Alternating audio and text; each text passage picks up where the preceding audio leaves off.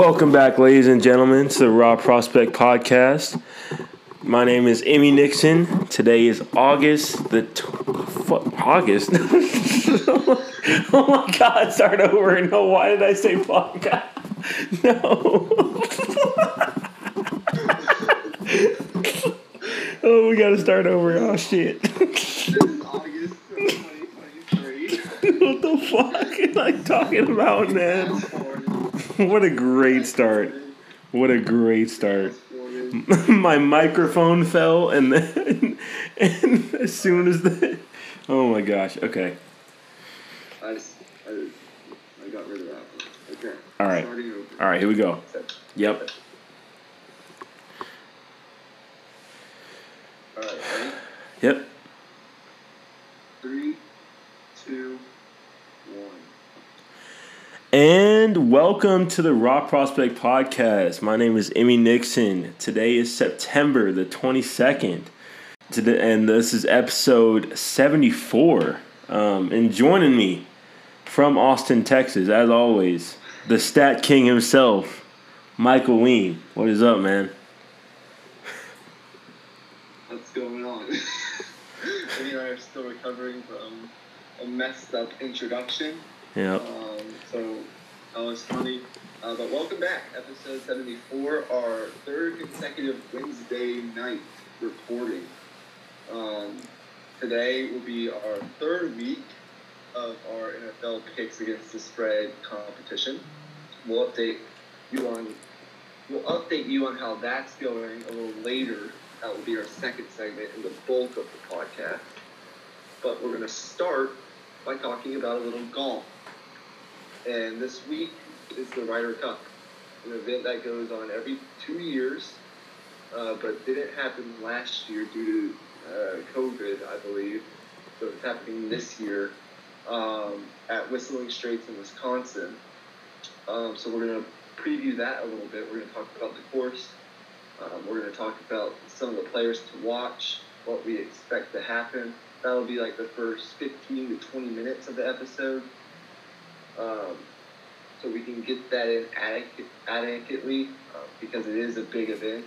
But then we're going to focus, obviously, the majority of these Wednesday episodes on our NFL week previews and picks.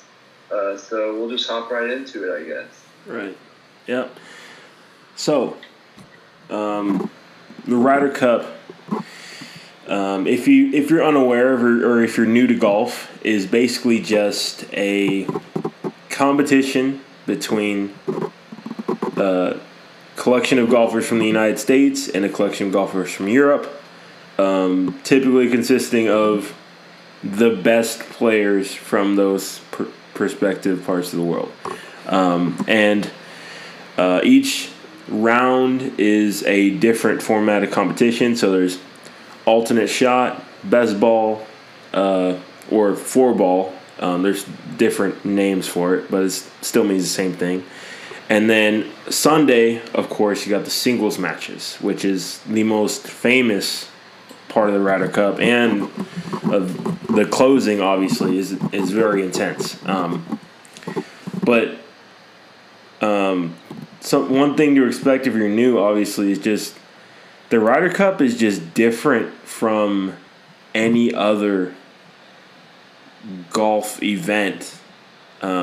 Just in the fact that players show so much more emotion, and it means so much. I mean, obviously, every tournament means a lot to them, but you never really get to see these guys in a team setting like this, where this much is on the line, and they're representing their countries, they're representing their teams, and playing with teammates.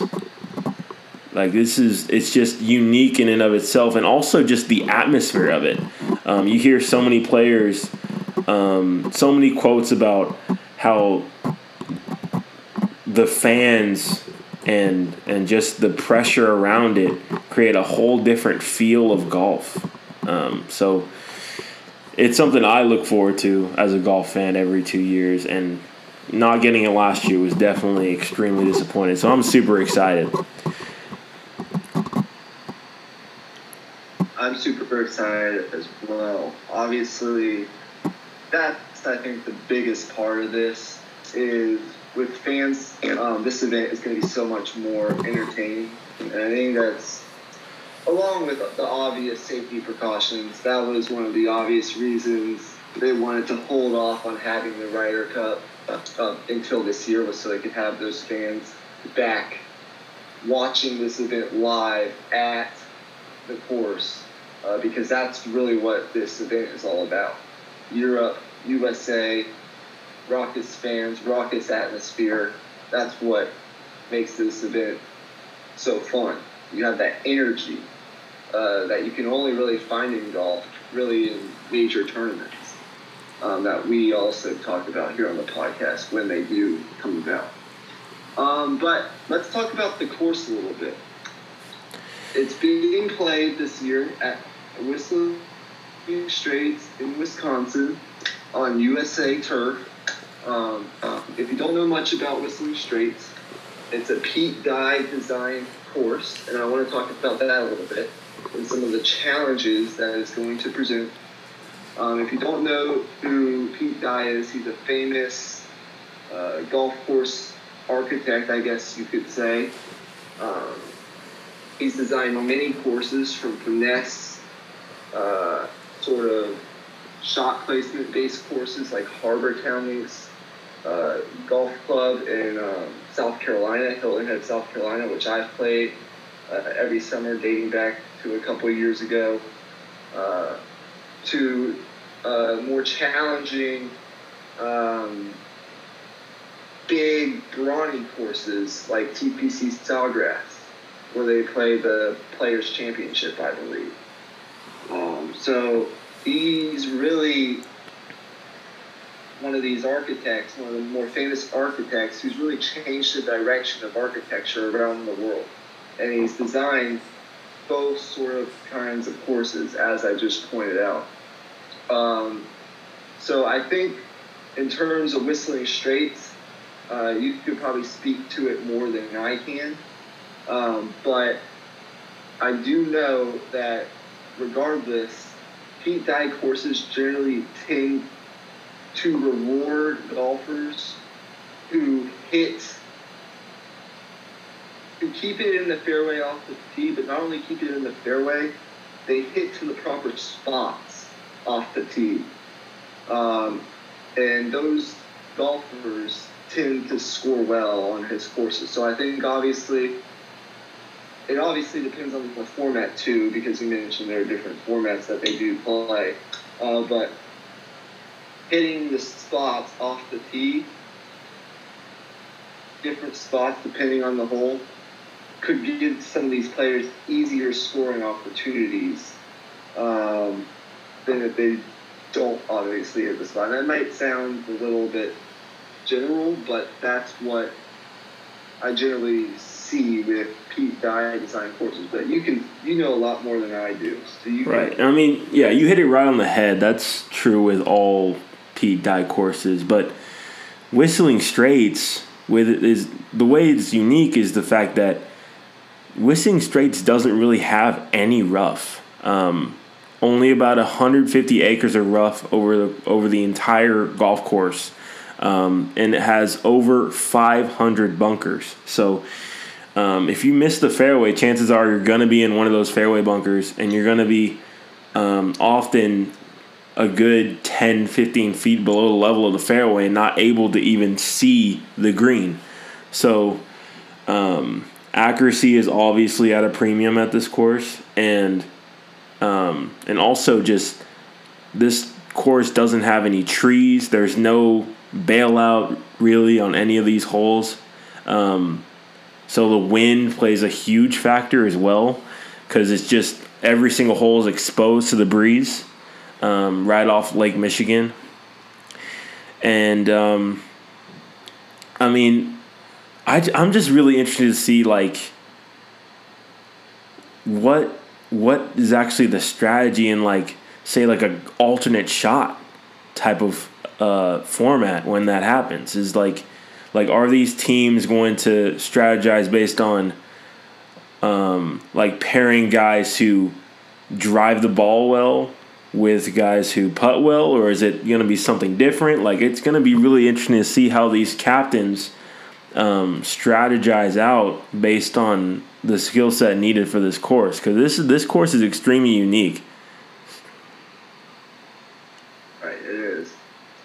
And yeah, it is going to be interesting. Depending on the format, how do the strategies vary? So that's just a little bit about Whistling Straits, since we are trying to keep this segment to a minimum. Let's move on and talk about the teams. So I guess if you want to start us off with some of the players that you're watching on each team. Well, obviously, this U.S. team, the common cast of characters obviously is Bryson DeChambeau. I mean, the common stars you hear just in any golf tournament. Brooks Koepka, Justin Thomas, Jordan Spieth.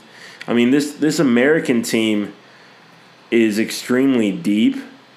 But one thing that I always say about the American teams is it often feels like more like a collection of players than it does a team. And I'm gonna get into that a little bit later, because Europe always seems to have better team chemistry than the U.S. teams do. And that's there's no different this year, because you got all this drama surrounding different players. So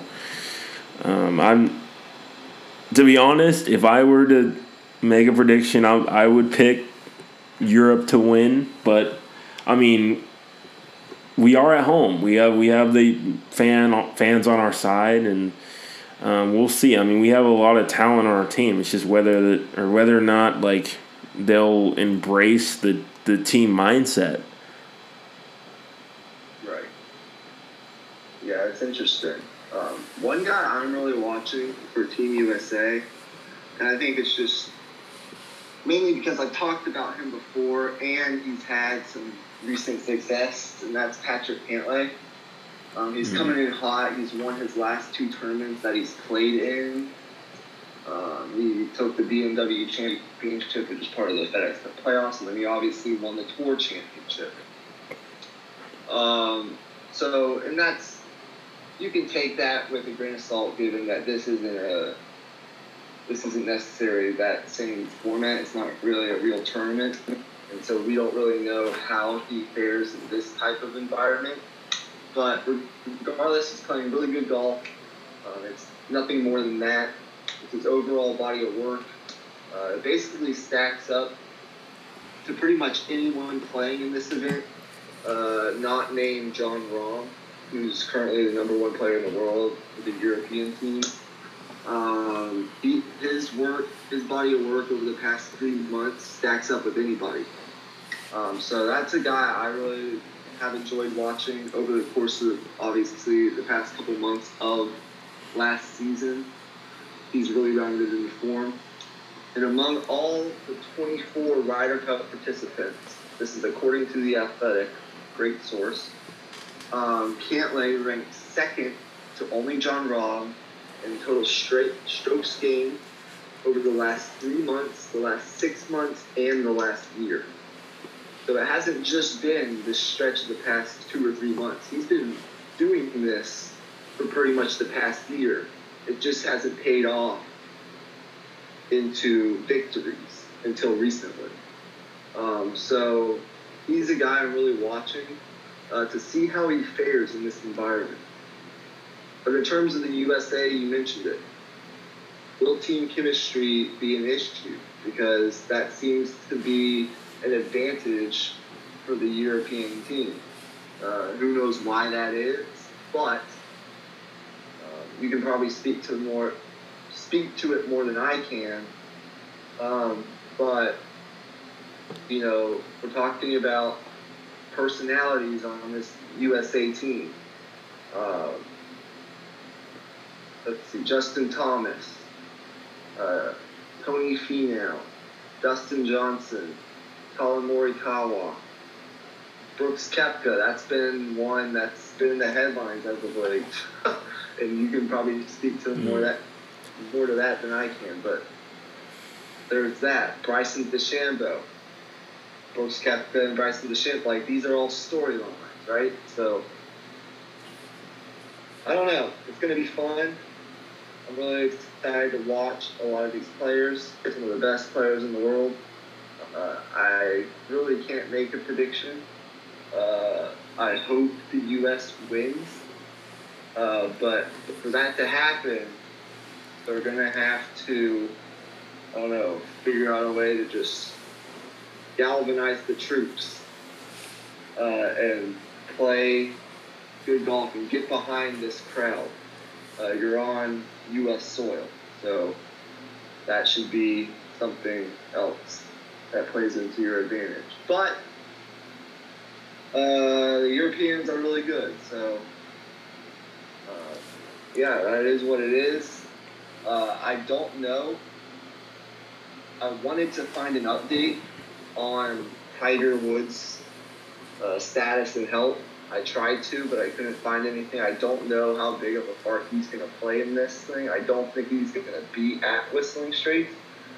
But if I had to guess, he's been a big part of it in recent years as a team captain. He'll play some role in this. I don't know how that will work out, but I tried to find an update on his status, couldn't find it. When we do get an update, we'll update y'all. I think Steve Stricker, he had a quote from, I think, a few weeks ago, saying that he's doing well, but it was kind of vague. He didn't really go into great detail. So, yeah, like Michael said, once detail comes out, we'll talk about it. Because I think tomorrow is because the crash happened in February. Mm-hmm. So I don't know how many months are between February and September, but I can probably count. It's like 7. The 7 month to the day tomorrow is when that devastating car crash happened. So we'll probably get an update sooner than later. But hopefully he's doing well, and if I had to guess, he'll play some role in this event, as he always does. So if you don't have anything else to say, that's all I really have to say. Yeah, I mean, I didn't do much. Just really long on football. But yeah, go ahead. Yeah, I mean, there's a lot of different areas of nuance you can really go, but just as a stopping point, I'm just gonna say like some of the keys the U.S. has to hit on if they want to win. Like, they have to get off to a good start. Thursday morning when the first guys go off, and I believe it's 4-ball up first. They have to get off to a good start. They have to get points early. You see so many years in the past where the U.S. gets behind and they have too big of a hill to climb in the later parts of the Ryder Cup, and they can't overcome it. So if you can get some momentum early, get a couple points on the board, then the fans will get involved. Then you can kind of feed off of that momentum, like you mentioned earlier, and that's going to be huge if we can get some points up and get a lead early. All right, so get a lead early, U.S. Don't come out and fall behind, because it'll be really tough to catch up. So yeah, that's the Ryder Cup. Hopefully y'all enjoy it. Maybe we'll do a recap next week. Probably not. Maybe we'll mention it. But yeah, we just wanted to get that out there for y'all in case y'all are watching that.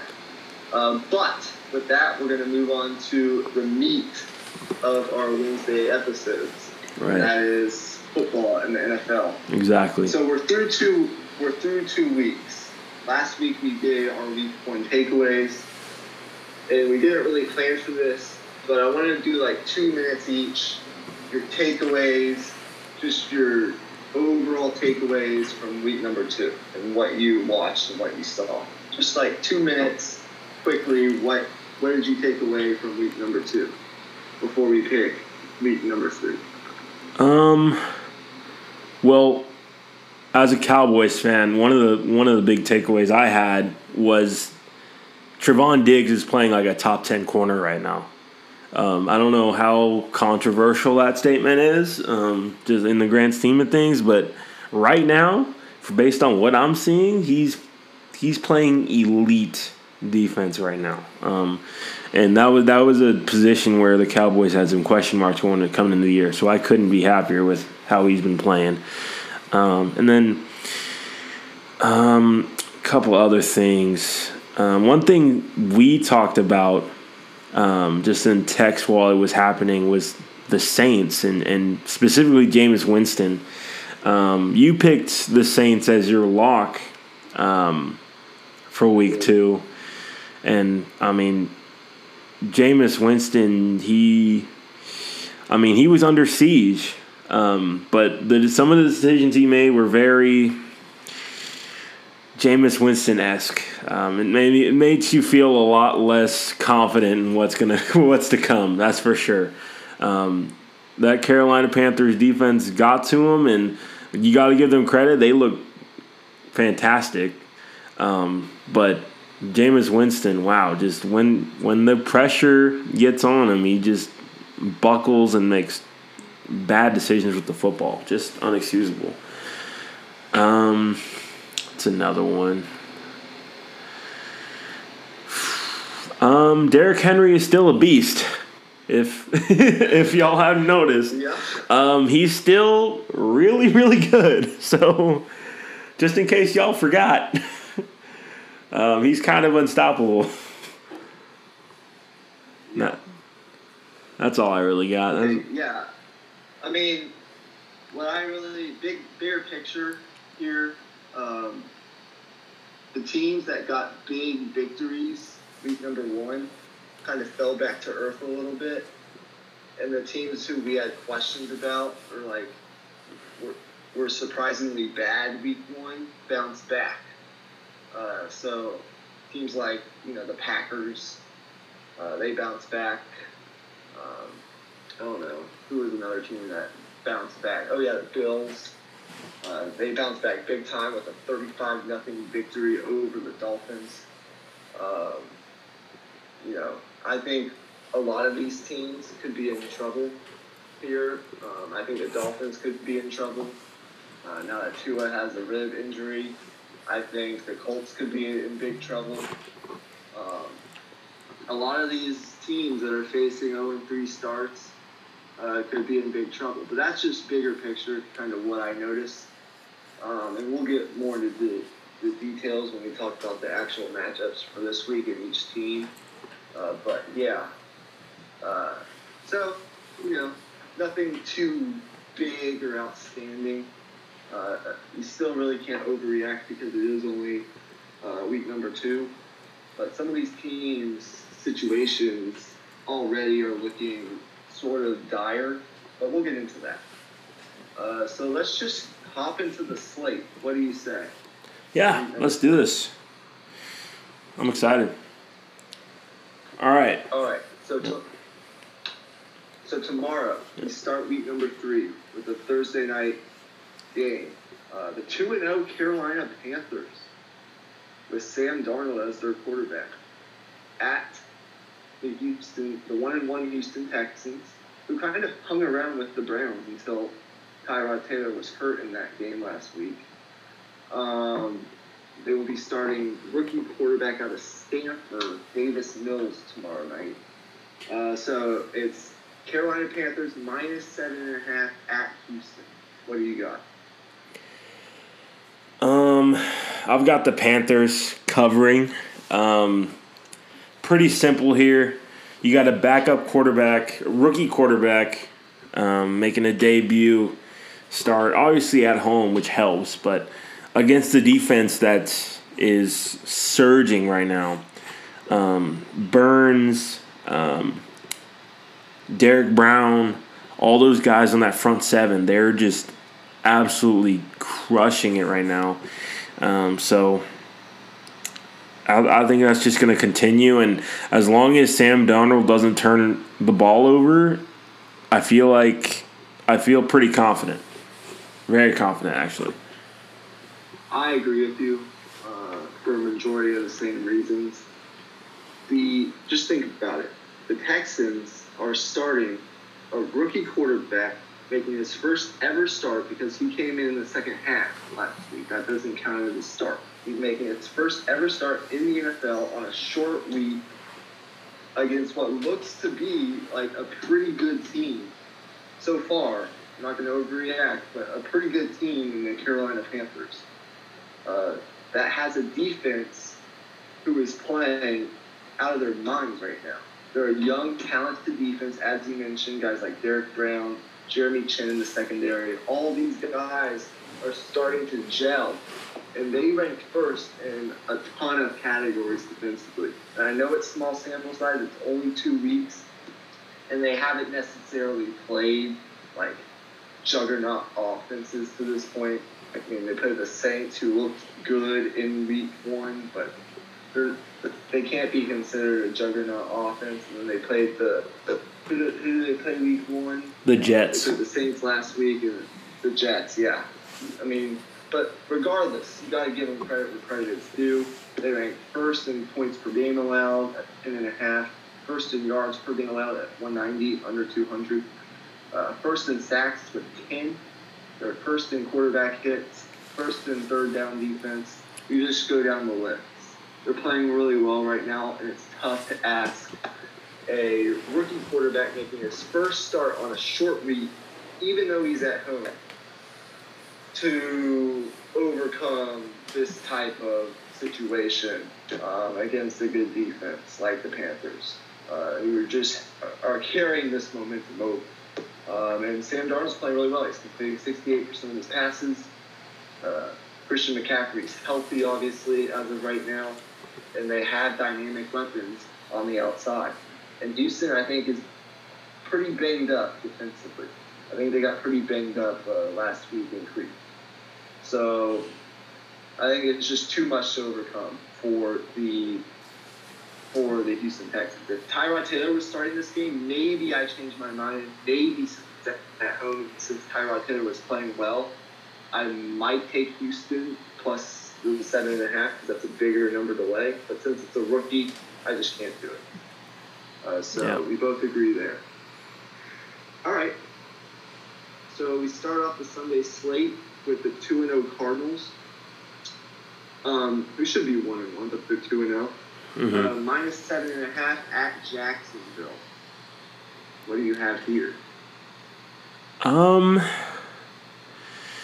This one definitely has some upset potential in terms of covering the spread, just simply because I think that Jaguars offense definitely has some juice, but I just think overall, though, I just have to put trust in the Cardinals offense just being too much.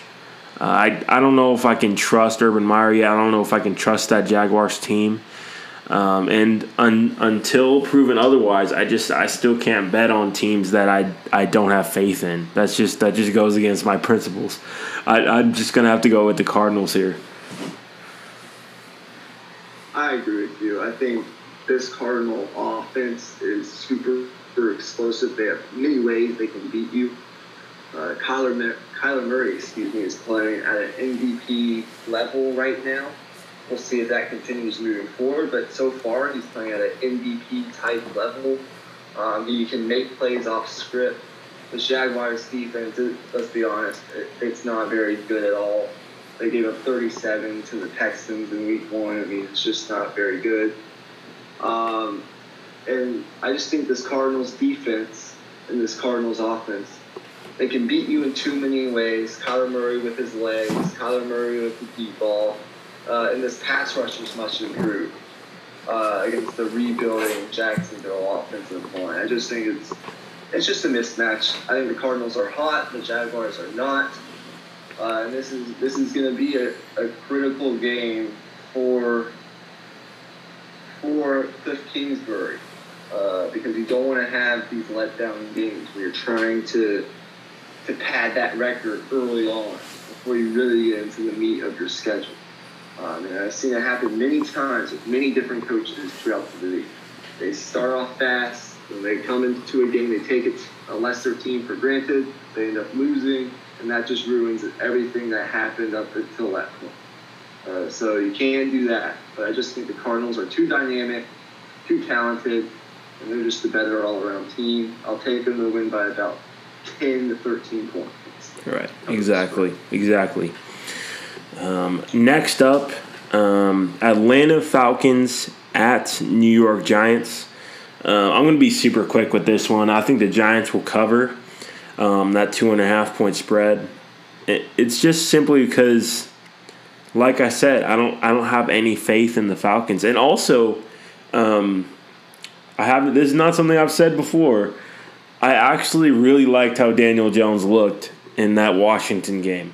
I think he was the one bright spot you could really take for the Giants from that game. Their defense hasn't been as good as advertised, but Daniel Jones looked like a competent NFL starter during that game. So if he can continue that and that defense can just get a couple of stops, I think they can win by 3. I agree with you here. The Giants played a really undisciplined brand of football in that game against the Washington football team. If they didn't have a lot of those penalties, they'd probably end up winning that game. Or actually, they do end up winning that game.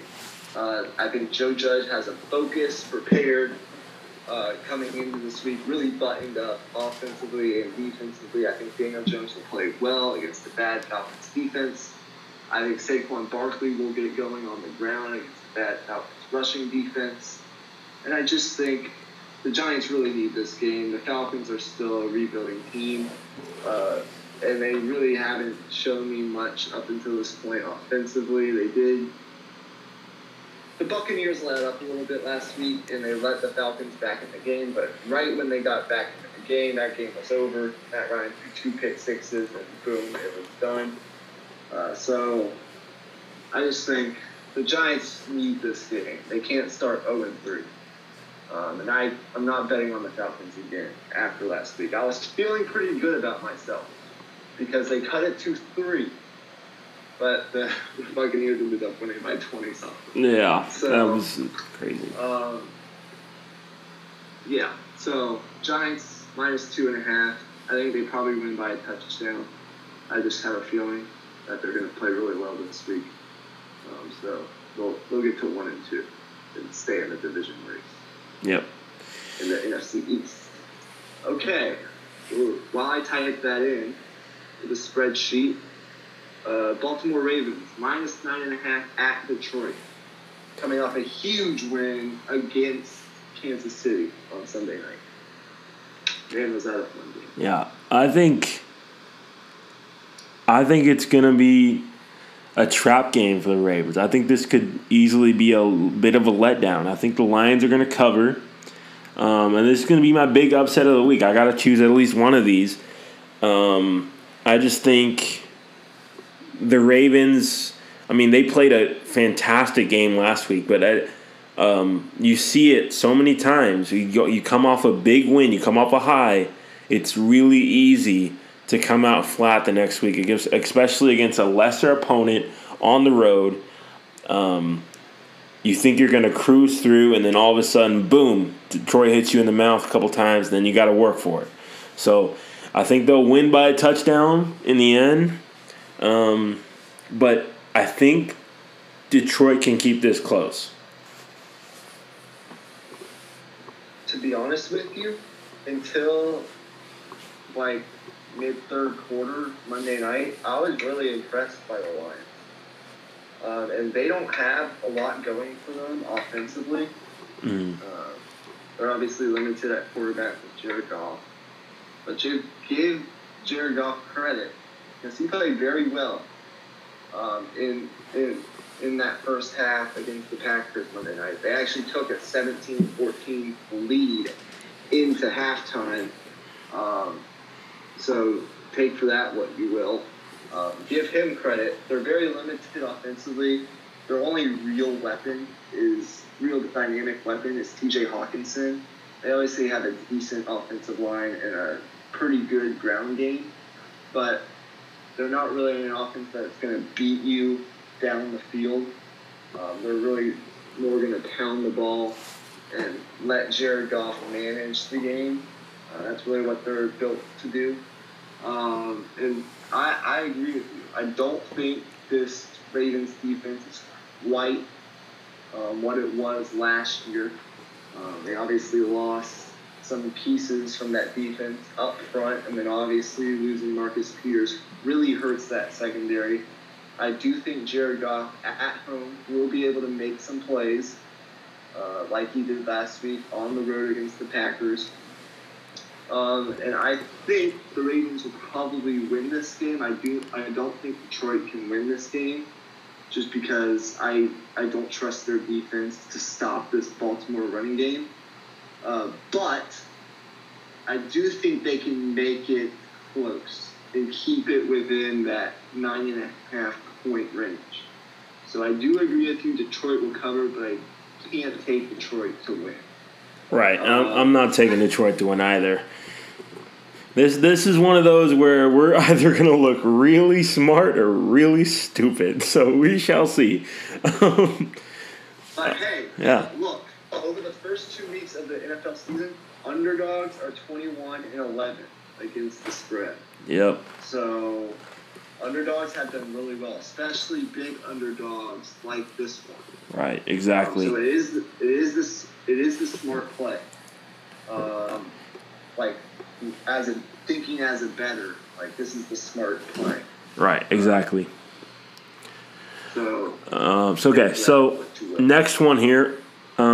Chicago Bears at the Cleveland Browns with new starter Justin Fields. What you got here? Man,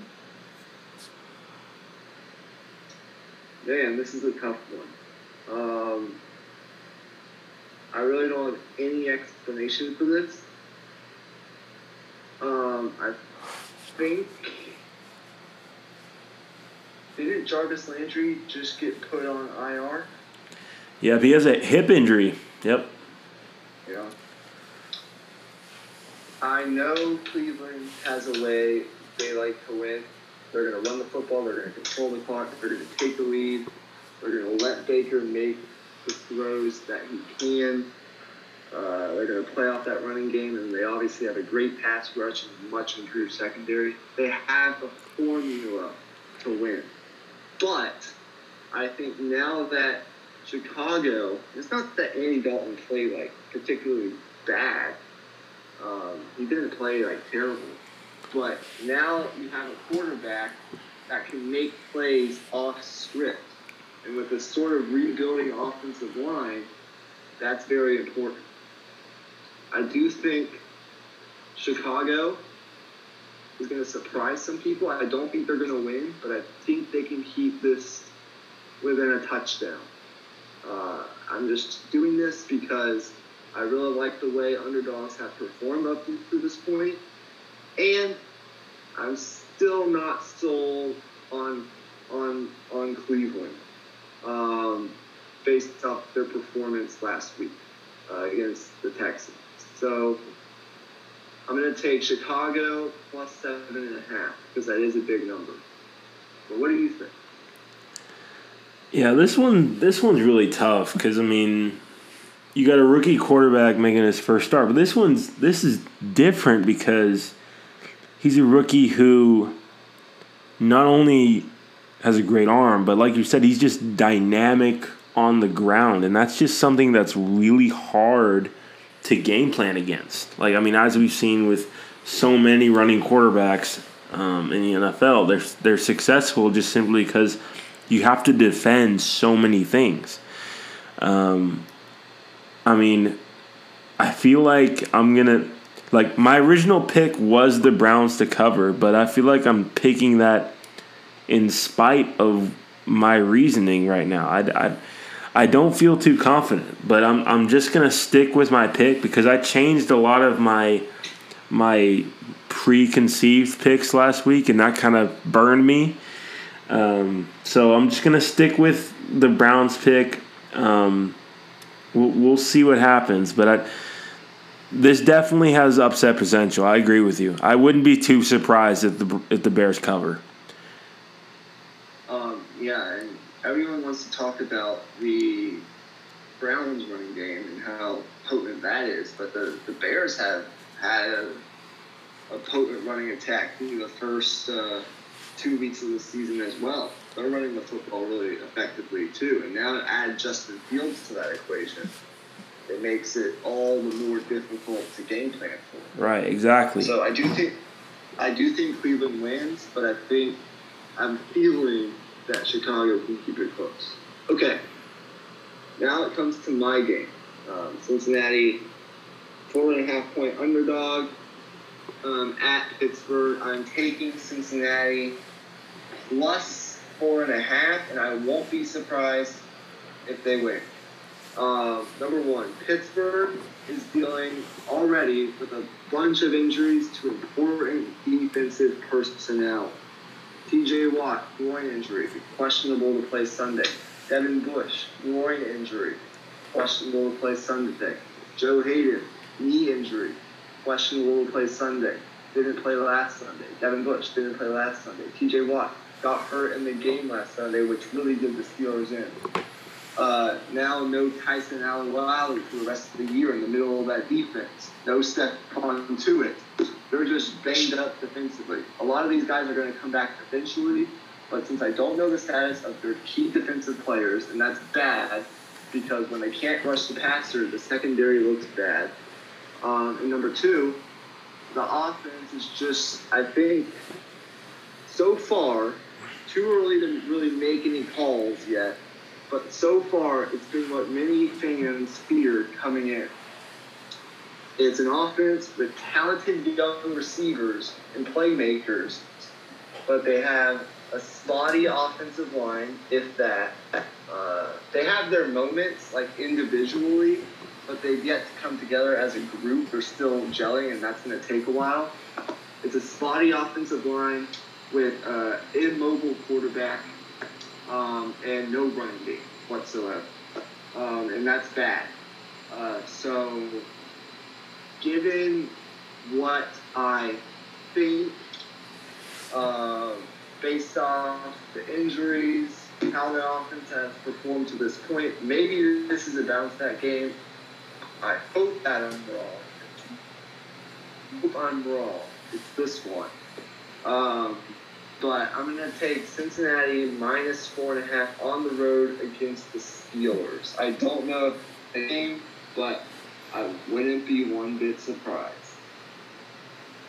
Yeah, I had a lot of trouble picking this game. I mean, I can see it going either way, but I definitely think the spread is a little bit too high. I think in terms of the actual result of the game, it could go either way, but I think the spread is a bit unrealistic. I think Cincinnati can cover this pretty comfortably because I think these two teams are a lot closer than a lot of people may think. Obviously, Pittsburgh is a lot more experienced, and that might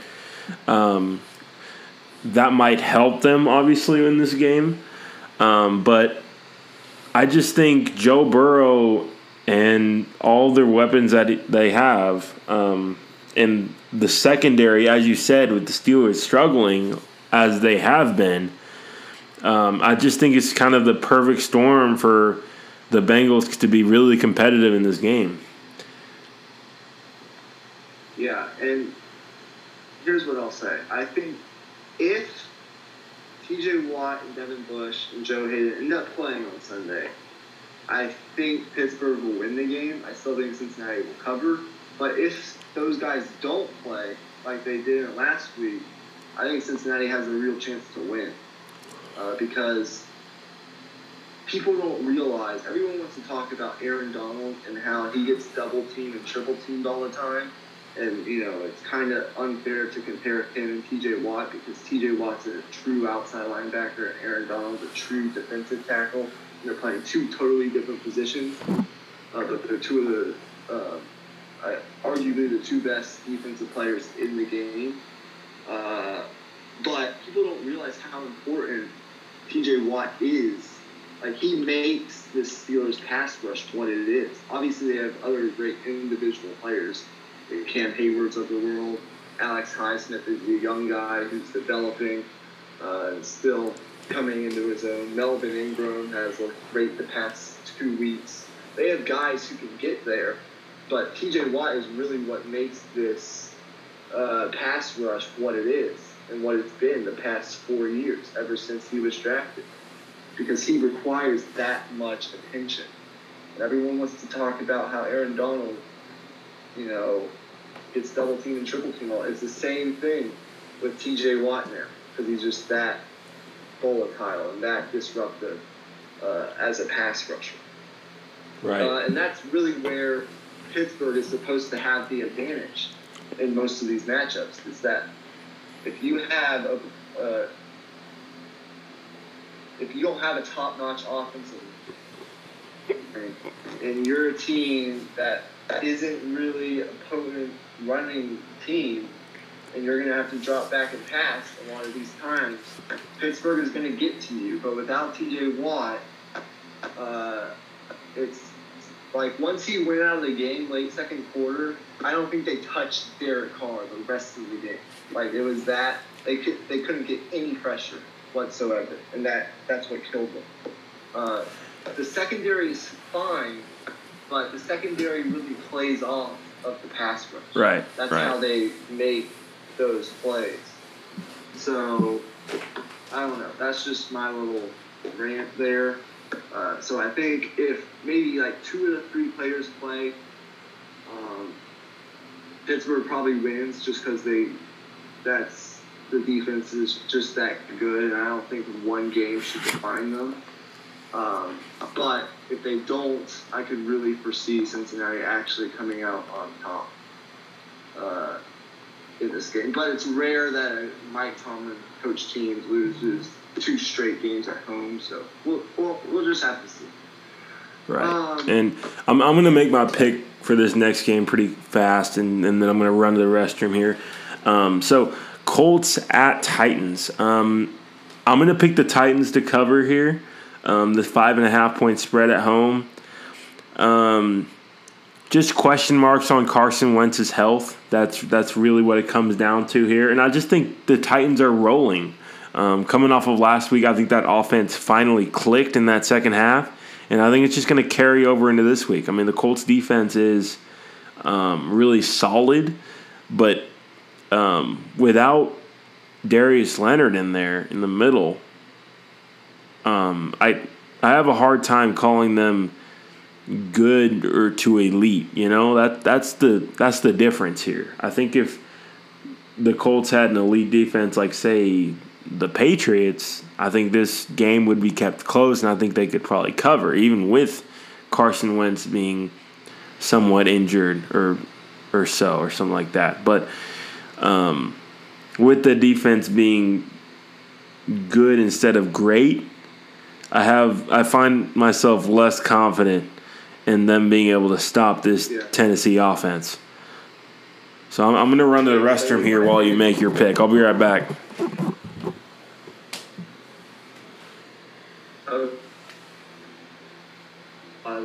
Recording.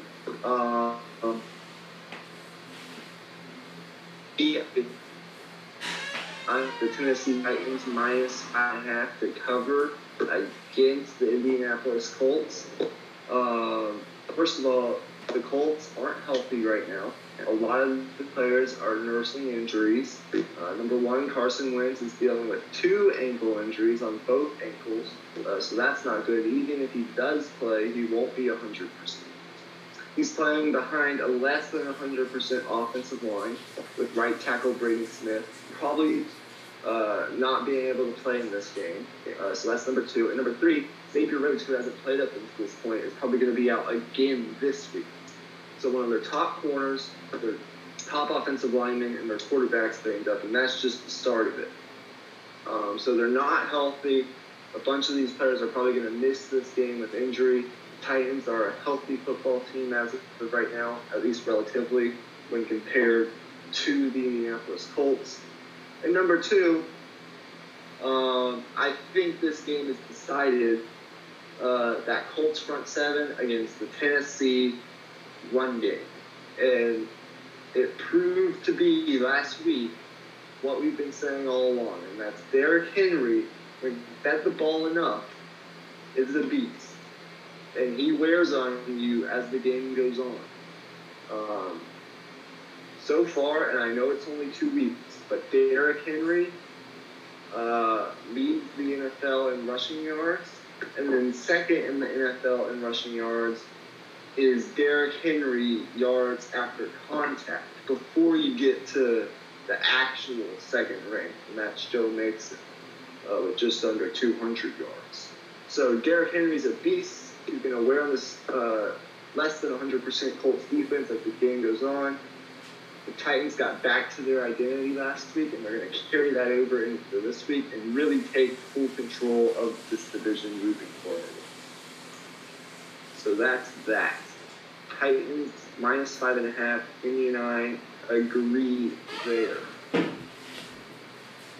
So that's my pick for Indianapolis and Tennessee.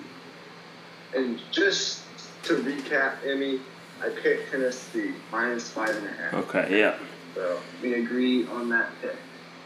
Perfect. So moving on, the highlight of the 1 o'clock window on Sunday, it's Kansas City hosting the Chargers in a key divisional matchup. So what do you think here? I think the Chargers will cover. I think the Chiefs will win, but obviously I don't feel entirely confident because obviously that Kansas City offense has the capability to explode at any moment. But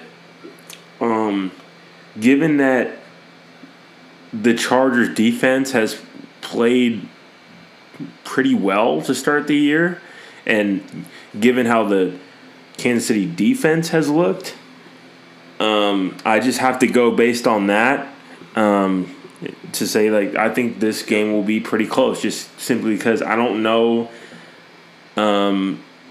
if Kansas City will be able to stop the Chargers. That's what it comes down to. I think their defense might get exposed this week. Yeah. It's already been exposed. Right. The Kansas City Chiefs seem to be figuring things out defensively. And we remember, what was it, 2 years ago when they won the Super Bowl, whatever it was. Mm-hmm. The first 12 weeks that season, the defense was really a question mark. I mean, they really heated up going into the playoffs, the last quarter of the season going into the playoffs, and they ended up winning the Super Bowl. So they have time to get it together, but it's been a real concern. It's been like pretty bad through the first 2 weeks. The run defense in particular has been terrible, and they played, don't get me wrong, they played 2 elite running teams already in the Browns and the Ravens. Like, those are the 2 of the best running teams in the entire NFL. But it's been bad regardless. They've given up 404 total rushing yards. That's over 200 yards to each team when you divide it out. That's by far last in the NFL to this point. Small sample size, but nevertheless not good.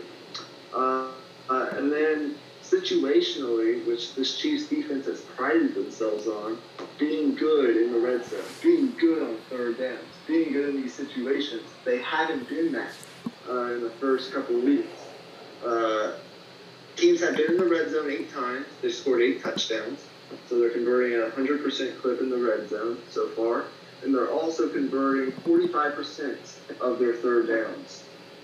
So they haven't been good situationally. They can't stop the bleeding when it comes to the run game. So when you think about what it takes to beat a Patrick Mahomes-led Chiefs team in Arrowhead, well, you have to run the football. And the Chiefs defense can't stop the run. So it plays right into the Chargers' hands. And it's really not that much of a mismatch at quarterback here with Justin Herbert.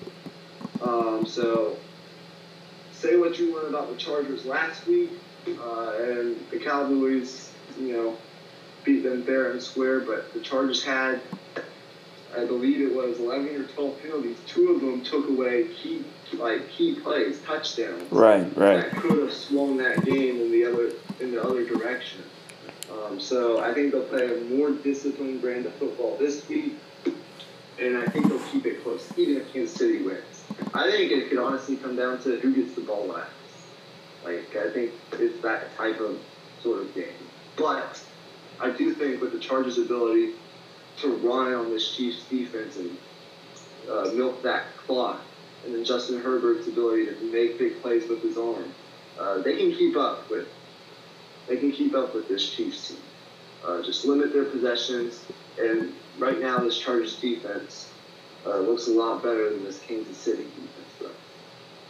Right, but I could also see it from the angle of, the Chiefs losing that big game last week and then kind of coming out this week more focused and more energized. I mean, I could see it that way also because I feel like it's hard to have a great team lose 2 games in a row. I mean, it happens from time to time, but very, very rarely. So we'll see what happens. But you know what? That's the beauty of the NFL. Yeah. It's a lot of parity. Right. A lot of uncertainty. So, any given Sunday. Right. Exactly. Right. The next game, New Orleans Saints coming off a disappointing performance after a great performance against Green Bay to a divisional opponent in the Carolina Panthers, going on the road at New England and Mac Jones. I'll give you my pick first for this one. I have New England minus 2.5 at home against Jameis Winston. Mac Jones has been unquestionably, and I know that Trey Lance hasn't played yet, and Justin Fields has played a limited number of snaps, and Trevor Lawrence is working with a first-time NFL head coach and a rebuilding team and all this stuff. But he's been unquestionably the best rookie quarterback through the first 2 weeks of the season. Zach Wilson struggled quite a bit last week. He's completing 74% of his throws, 467 yards total, 7 yards per attempt, only 1 touchdown, but no interceptions. He's not making that mistake, and that's really what we said about him in the draft process. He's that cerebral guy who's not going to make that mistake. And that's really what he's proven to be over the first 2 weeks of the season. So New England, with Bill Belichick, they're not going to beat themselves. Just a quick little other note, factoid on Mac Jones that might be of interest to some of you. Mac Jones is the first quarterback since 1950 with 30-plus pass attempts and above a 70% completion percentage in each of his first 2 career starts. So wow. That's number 1. And number 2, the only other quarterback since 1950 that has had a 60-plus pass attempts and over 70% completion percentage and 0 interceptions in his first 2 career starts. The only other quarterback to do that was Aaron Rodgers. Oh, wow. So there you go. Take for that what you will. But, he's attempting a good amount of passes, he's completing a good amount of passes, and he's not turning the ball over. And that's something we talk about with Aaron Rodgers all the time. He doesn't throw many interceptions. He's only had 1 or 2 seasons where he's thrown double-digit picks. Right. So far, some people say they want to see him throw the ball downfield a bit more, but I think that will come as he gets more comfortable. New England has a good running game. They have a great defense, and I see them winning this game by a field goal, just based on the fact that they have a quarterback that's playing well, their defense is playing well, and they have a formula with this running game as well. So that's just what I think. What do you think? Right, exactly. I have this as my lock of the week based on everything you just said, and I've pinpointed this game as a lock of the week just simply because this line I just think is way too small. I mean, just all you got to do is win by a field goal. I think that feels very realistic considering they're playing in Foxborough. You have an unproven quarterback coming in Jameis Winston. I mean, as long as he's been in the league, I mean, he's not proven in terms of winning on the road in a hostile environment against a great defense. I just don't. I got to see it to believe it. To put it simply, I haven't seen it, so I'm not going to bet on it. So, Patriots -2.5. I feel extremely confident in that, and hopefully, I can get my first win on a lock because we have been missing a lot on these locks, man. We're 0-4, 0-2 both on locks, but it's only week 2. Yep. So we have time to correct that, but. Nevertheless, we haven't hit on the lock, and once we do start hitting on locks, that could really swing the way of this competition. We're about halfway through, a little over halfway through our picks for week 3. I wanted to update you. I forgot earlier to update you on how last week went. Basically, he went 7-9, but really 7-10 with the extra loss. With the lock, he had the Rams -3.5. That almost hit. The Rams only won by 3, so he got close United to hitting my lock. So he went 7-9 straight up, and 7-10 with the extra loss due to the lock. He's 15-19 overall. That's really 15-17, but 2 extra losses there due to 2 missed locks. I went another round of 8-8, really 8-9 with my missed lock pick, and I'm an overall of 16-8. So I'm about a game ahead of Emmy right now, based off the fact that I had the Giants. He, I believe, late in last podcast, changed his pick from the Giants to the football team. That's where it separates as of right now. But yeah, that's where we stand right now. So a long way to go, but that's where we stand. So not terrible, not bad, of course, but obviously we would like to do a little better than that. So that's where we stand heading into week 3. Right. So we will resume. Washington football team. They've had a lot of time to think about the Buffalo Bills in Buffalo. Buffalo is a big favorite here. -8.5, coming off a blowout, a shutout blowout of the Miami Dolphins. So what do you think? Well, I think the Washington football team will cover.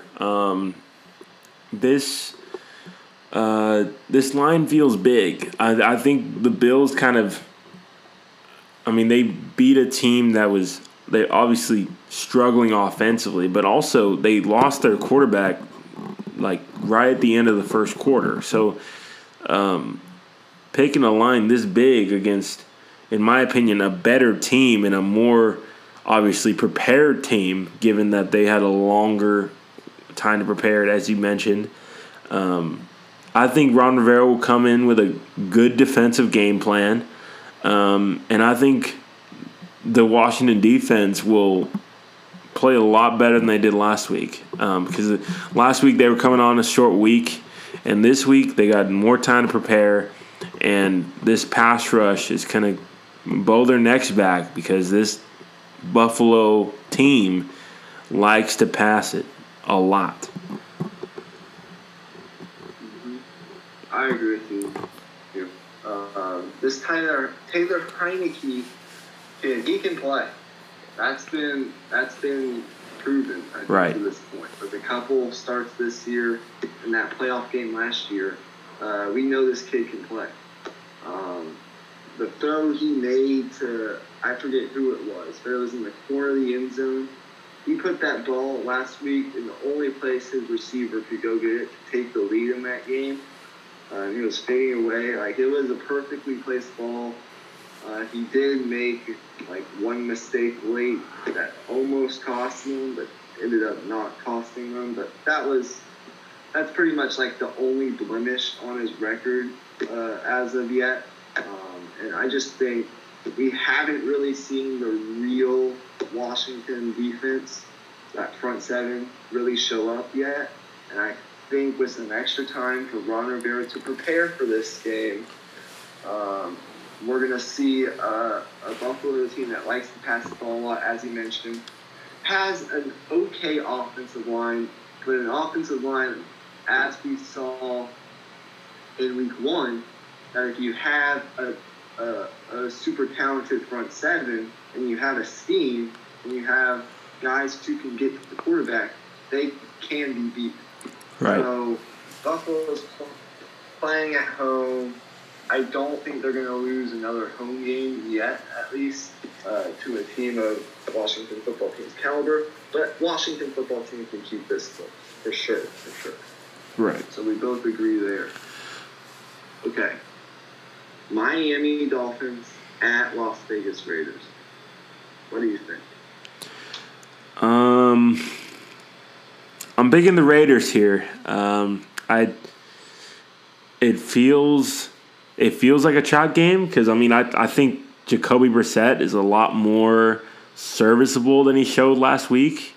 Just kind of being thrown into the game in a 14-point deficit. I mean that's not really what his skill set is best for. He's really more of a game manager type, and I think he can manage the game well. But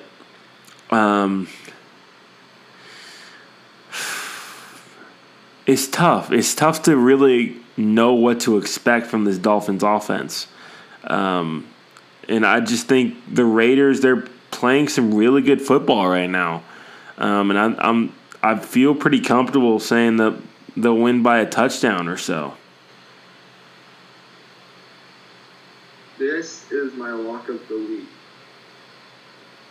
Raiders minus 3.5 over the Dolphins.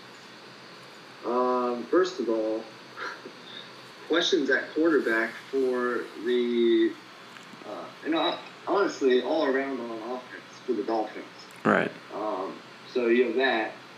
And on the other side, you have Derek Carr, who I think you can make an argument that going back all the way, if you went back all the way to like the end of the 2019 season, Derek Carr has been a fringe top 10 quarterback in the NFL just based on the fact the way he's produced, the numbers that he's put up. Oh, for sure. 100%. Small sample size, okay?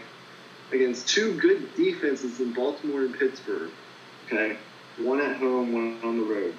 The Baltimore game was obviously on a Monday night. Then he had to travel all the way cross country to Pittsburgh, play an early window game against a really tough defense.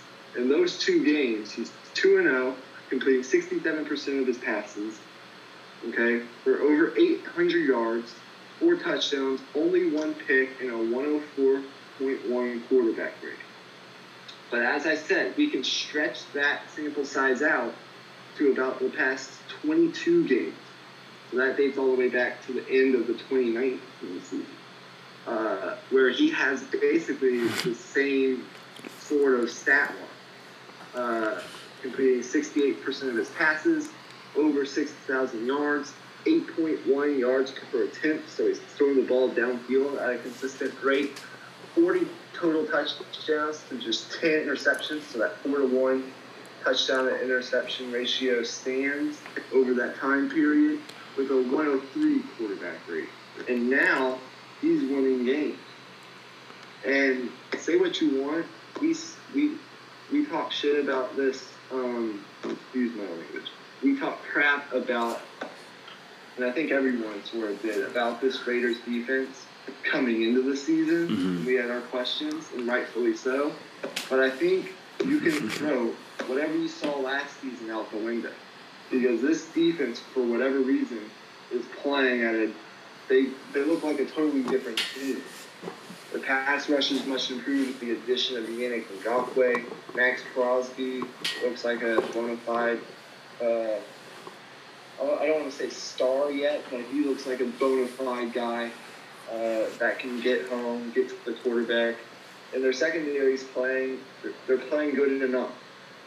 So I haven't seen anything from the Dolphins to suggest that they're going to go cross-country to the West Coast, to Las Vegas, to a raucous crowd, okay, that's playing their second game in a stadium against a team that's playing really well, a defense that's playing well, and an MVP sort of caliber start for Derek Carr. I just don't see anything to suggest that Miami can come in, even though I do think they have the advantage at coach. I do think Brian Flores is a better coach than John Gruden, obviously.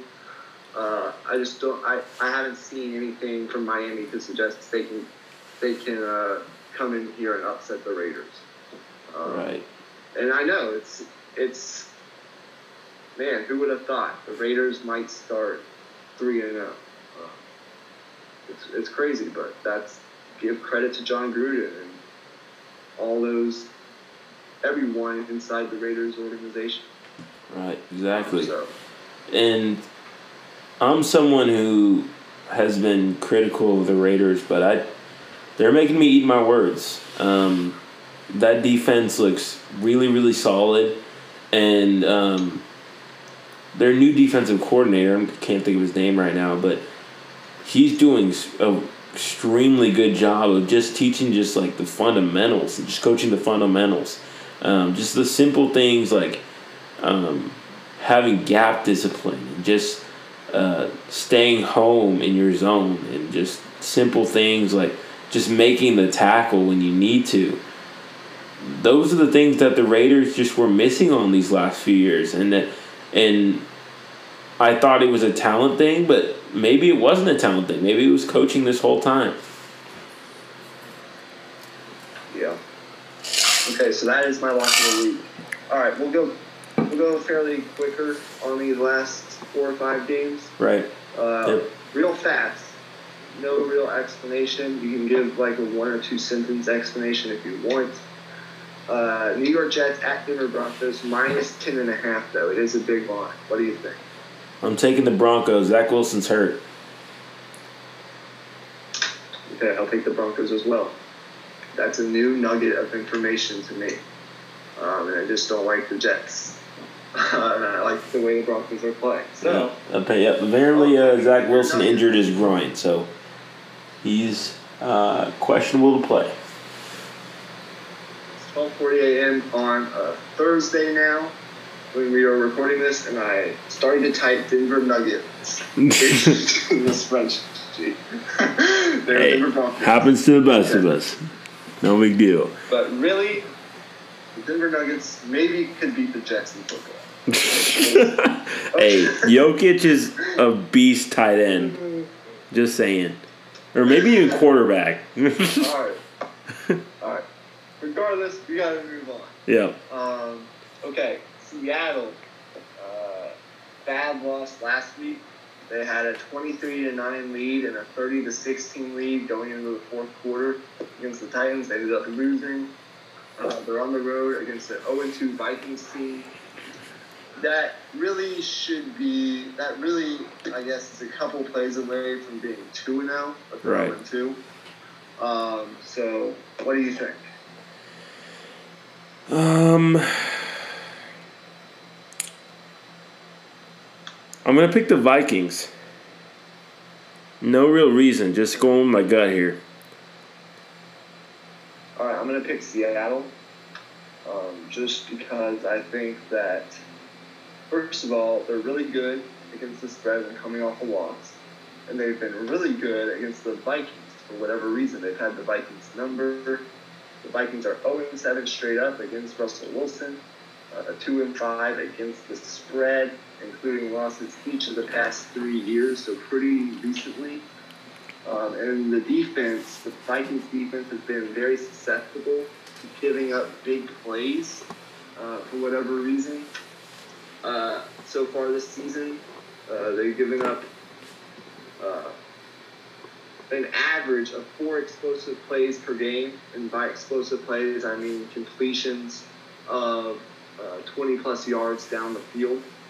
And last year, they had the problem with this as well, giving up about 3.5 explosive plays per game. So for whatever reason, they give up some big plays. And Russell Wilson, if anybody, is going to take advantage of those big plays. With DK Metcalf and Tyler Lockett and all the weapons that he has. He's one of the best deep ball throwers in the NFL. Yeah. I think Seattle, but I will say, when doing my prep, I almost talked myself into picking the Vikings. I just have some questions about how healthy is Dalvin Cook right now. I think he could be a little bit compromised. Yeah, he's going to play, but he's dealing with something. And I think the Seattle defense just got tired. I don't think that fourth quarter is a good representation of how much the Seattle defense has improved, especially the pass rush.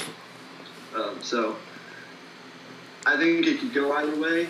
But if you're saying Seattle only needs basically a field goal or more to cover the spread, I'm gonna take those odds with the better quarterback than Russell Wilson. Yeah, I know I said I was gonna go with Minnesota, but you just convinced me right there. I'm gonna go with Seattle. I mean, I forgot Dalvin Cook was injured. That's good. That plays a big part in it for sure. Yeah. The Seattle D-Hawks. Talking about their defense. Seattle D-Hawks. Anyways. Nice. All right. So I swayed you on that pick. So talk about the next game. The biggest game of the week. Yep. On Fox, in primetime, arguably the two best teams in the NFL, maybe an NFC Championship preview. The Tampa Bay Buccaneers at the Los Angeles Rams. And I made this game a pick-em, which means you just have to pick who is going to win the game. There won't be many of these this year, but this is one of them. Who is going to win the game and why? Yeah, this game is going to be so good. Oh, my gosh. I'm so excited. I'm going to pick the Bucs because Tom Brady. I mean, I've had so many times where I've picked against Tom Brady and gotten burned. I mean, I'm gonna go with the better quarterback here. I think the teams overall are similar in build, I guess, in strengths. I guess their strengths are their defense. Obviously, that defensive line on both teams is really good, and then the explosive offenses. But I just think Tom Brady is going to be able to run the offense a little bit better, just that slightest bit. One thing I will say, though, is that the Rams are top-heavy, and they have less injuries now than when it would be in say, an NFC Championship, in theory, after a whole season's worth of football. So if they're going to beat this Bucs team, it would be right now. It's just really hard for me to pick against Tom Brady. Yeah. There's a stat out there swirling the internet that Tom Brady, and he could do it very soon, who's right now, as he's playing right now, is 44 years old. He's on pace to throw for more touchdowns in his 40s than he did in his 20s. Wow. Just think about that. He only needs 13 more touchdowns, and he's already thrown 9 in 2 weeks. So it's not going to take, at this pace, it's not going to take him long to surpass his mark when he was in his 20s. He's going to end up throwing more touchdowns in his 40s than in his 20s, which is just absolutely mind-blowing. Yeah. Given that he's only 44. And I don't think you would be I guess, he showed no signs of decline. Let's just say that. He's gotten better, to be honest.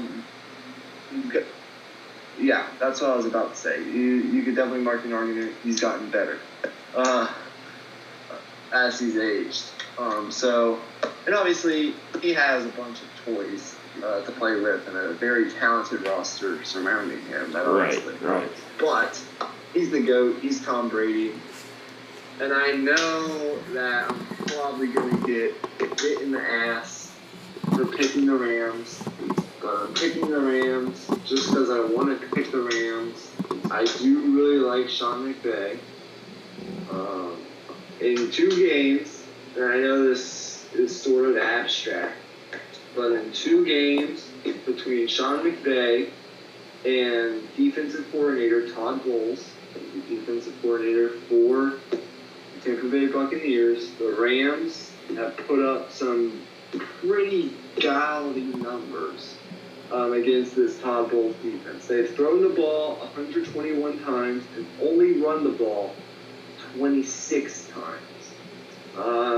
And I'll tell you why I bring that up in a minute. But in 2 matchups, they have gained over 930 yards, scored 67 points, and that's all despite 6 turnovers in those games from a limited quarterback in Jared Goff. Now they have a quarterback that's not limited in what he can do.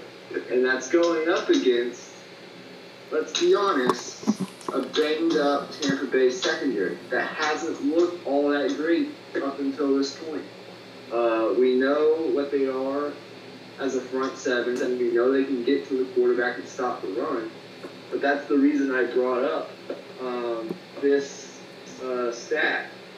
In the 2 games against Todd Bowles' defense, the Rams have thrown the ball pretty much 6 times as much as they run the ball. And they've had success doing that with a limited quarterback in Jared Goff. And now they take a step up with Matthew Stafford. So it's pretty much a given that they're probably not going to be able to run the ball very effectively against this Tampa Bay defense because Tampa Bay is one of the best run defenses statistically. And they're dealing with, my AirPods just died, it happens, whatever, still works fine. They're dealing with some injuries in that running back room. Darrell Henderson, I believe, is going to be out for this game, so they're down to their 3rd string and Sony Michel.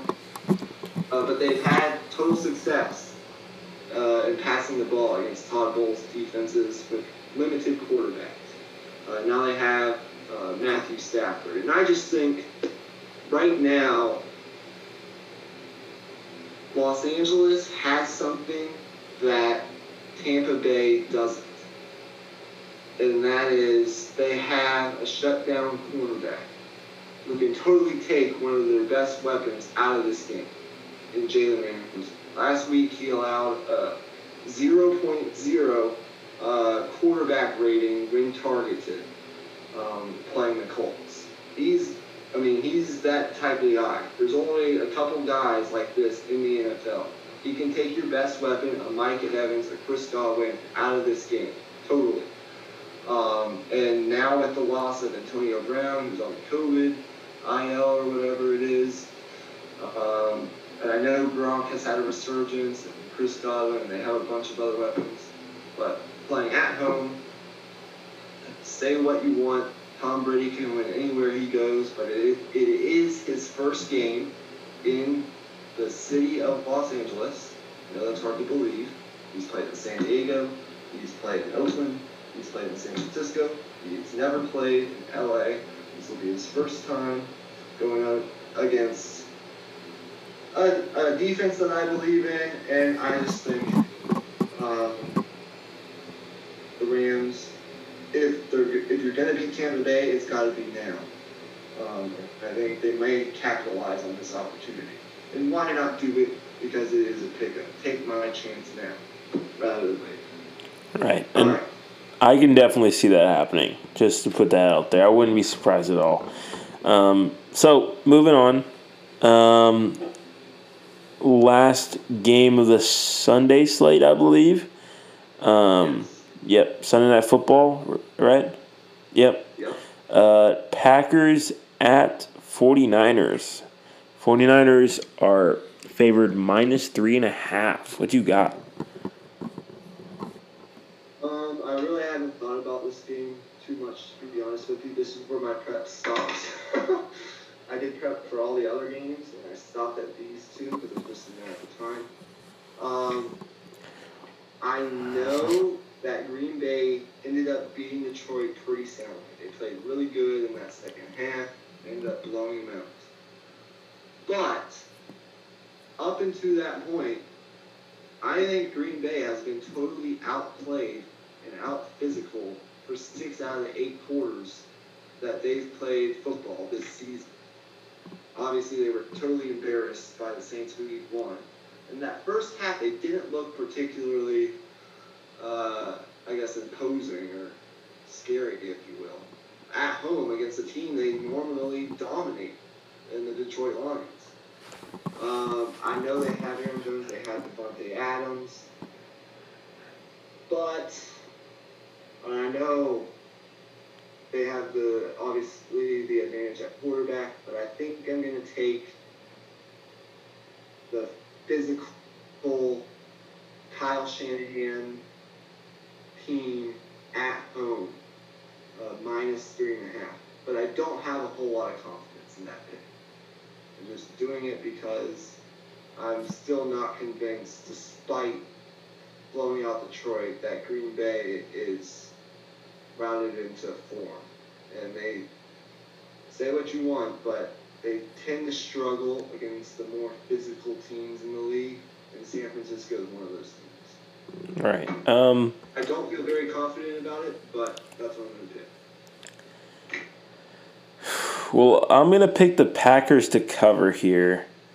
I don't think they'll win the game. I think the Niners will make the couple extra plays to get it done, but really it just comes down to I don't think the Niners offense has that much explosiveness to really pull away.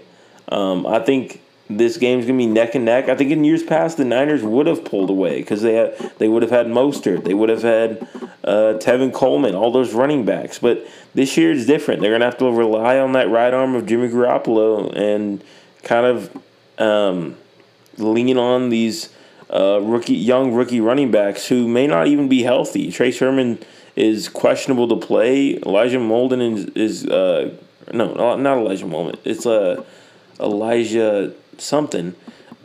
He's questionable to play as well. So that running back situation is a question mark, and I think whoever's in there is going to be effective, but I think not as effective as it could be, and that's why I think the Packers will be able to keep it close. Okay. Last game of the week, Monday Night Football. Your team, the Dallas Cowboys, big win against the Chargers on Sunday, hosting the Philadelphia Eagles. I'll let you take this one. Well, first thing I'll say is it's going to be really interesting to see how the Cowboys use the linebacker rotation against this Eagles offense. Because obviously Jalen Hurts, with his running ability, I'd assume that you'd want to have Michael Parsons in there a lot more, just simply because of his ranginess. But I could be wrong. I just think Michael Parsons would be better as a spy than, say, Jalen Smith. But what do I know? But getting to the point, I'm going to pick the Eagles to cover, but I'm going to pick the Cowboys to win. I just think these two teams are.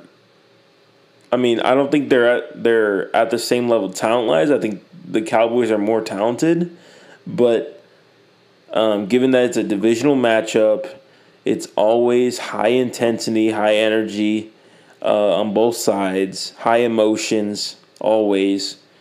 I just think it's just bound to be a close game.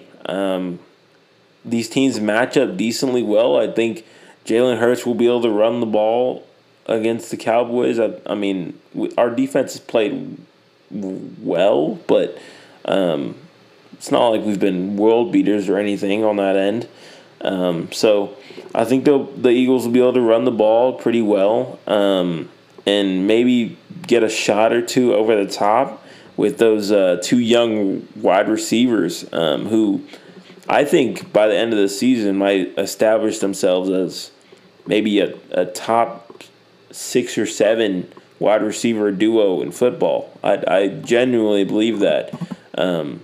Devontae Smith and Jalen Reagor. I mean, that's a pretty legit duo.